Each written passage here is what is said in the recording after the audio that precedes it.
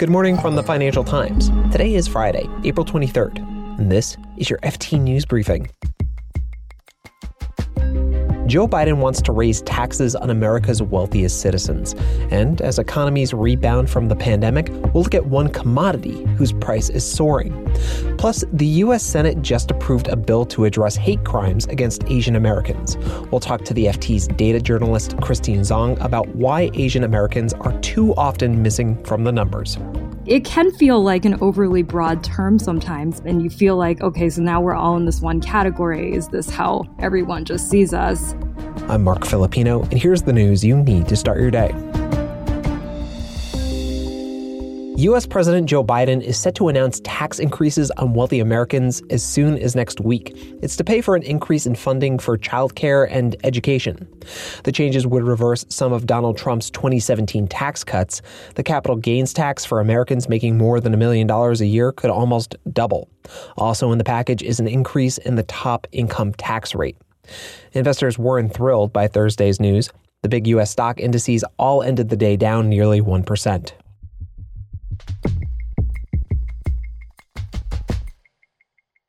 Despite yesterday's dip in the stock markets, equities for the most part have been heading higher as investors grow more and more confident about the U.S. economy. And commodity prices are higher as well. One commodity that's really booming is wood. I've got the FT's markets editor, Katie Martin, on the line to find out what's going on with wood futures. Hey, Katie.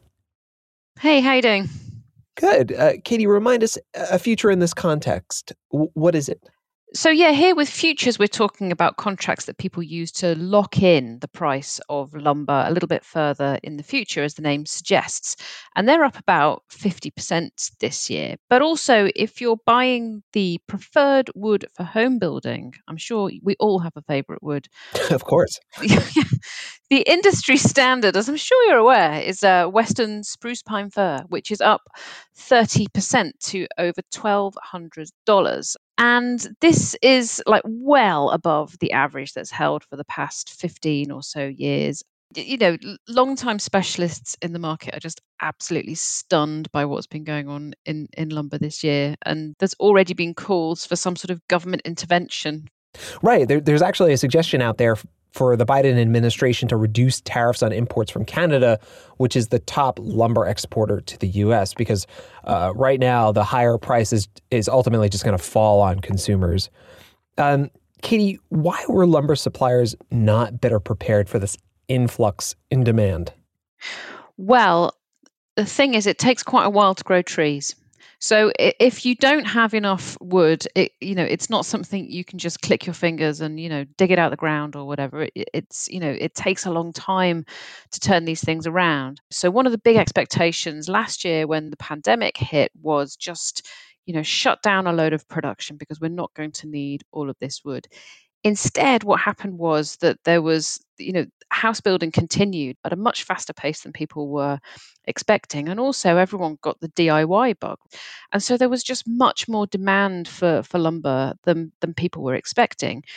So what you ended up with is that last year, a lot of the sort of stockpiles that had been built up of wood just got used up, and the supply of new wood coming through ready to use, sawn and into the right shapes, just that hadn't happened yet. And so that's why you've just got this enormous acceleration in the price. Right. And let's, just to back up and unpack that home building boom for a second.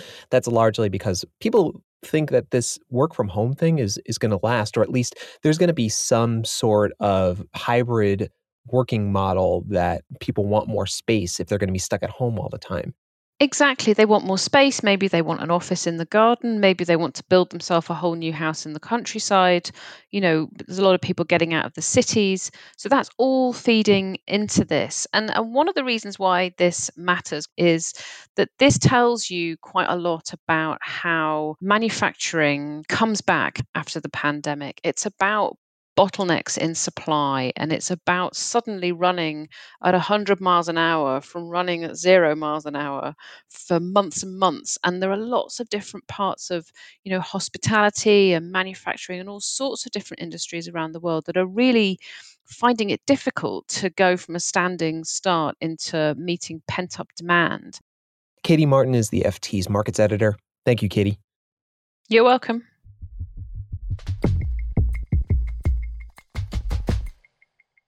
There was a rare bipartisan moment in the U.S. Congress yesterday.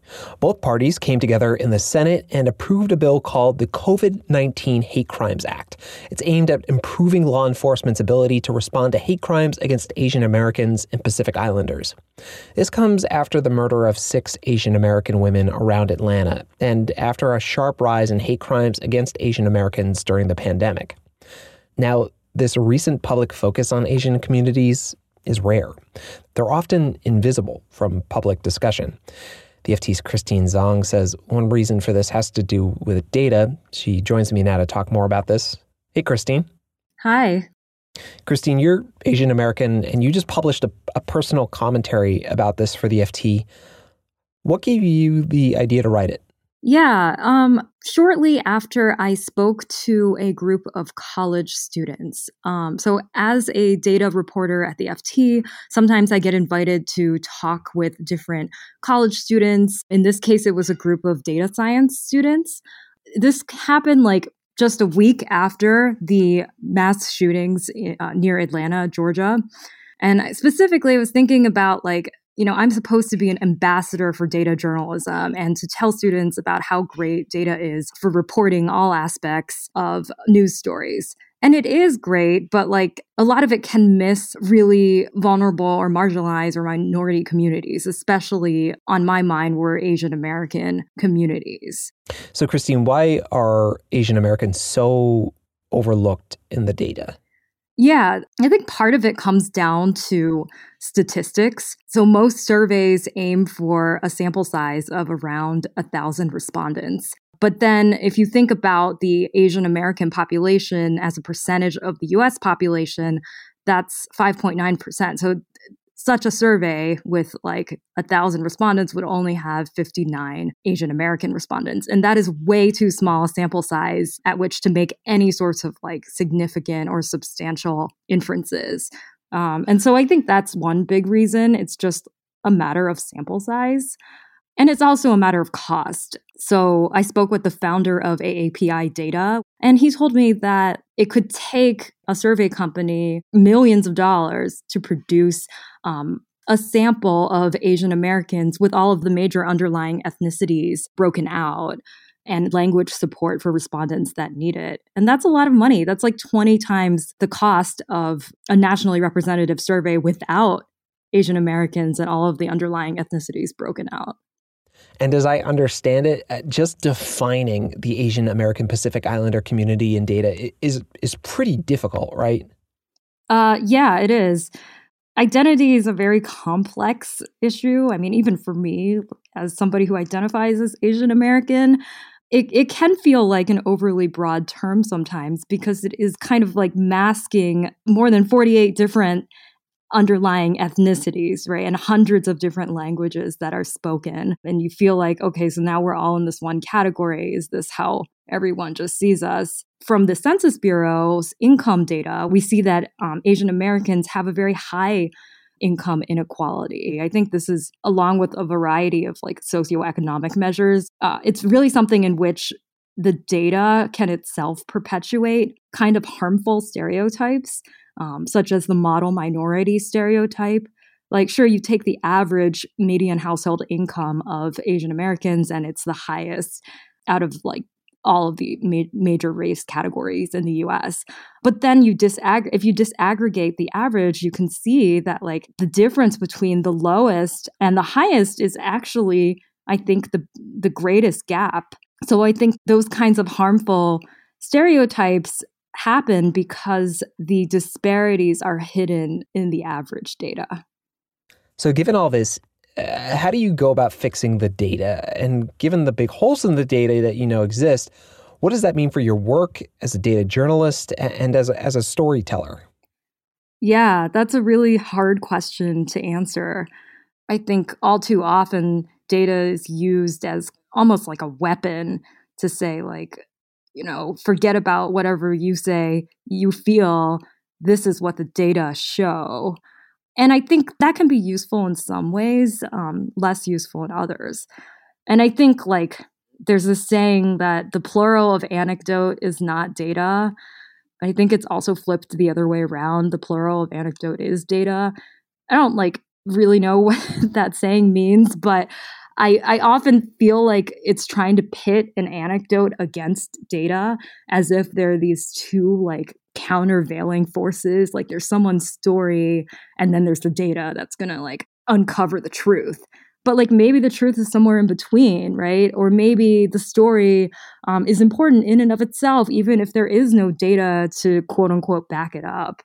I think anti-Asian hate crimes is a great example. In the US, police reported hate crimes data are just very unreliable. So, people say, okay, well, how can you prove there was a rise in anti-Asian hate crimes if you say the data is so flawed and imperfect? And, I think that's not even the right argument, right? The right argument is maybe there are more people who are feeling empowered to report than ever before. Maybe there is more cell phone footage of these attacks, and so it's bringing more attention. But regardless, it's really important to recognize that this is happening, and it's not something that's ever going to be measured in any kind of precise way, which is why I think the best data stories are not only the stories in which you can see yourself in the data, but also the stories that try to treat data points as people and try to tell the stories of the people that fall behind the numbers. Christine Zhang is a data journalist for the FT. Thank you, Christine. Thank you so much.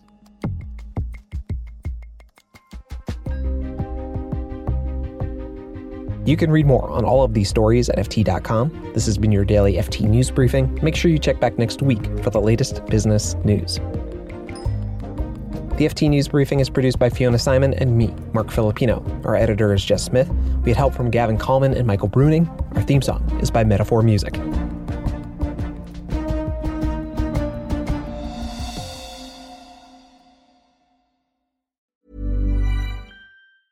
Hi, this is Janice Torres from Yo Quiero Dinero. From a local business to a global corporation, partnering with Bank of America gives your operation access to exclusive digital tools, award-winning insights, and business solutions so powerful you'll make every move matter. Visit bankofamerica.com/banking for business to learn more. What would you like the power to do? Bank of America, N.A., copyright 2024.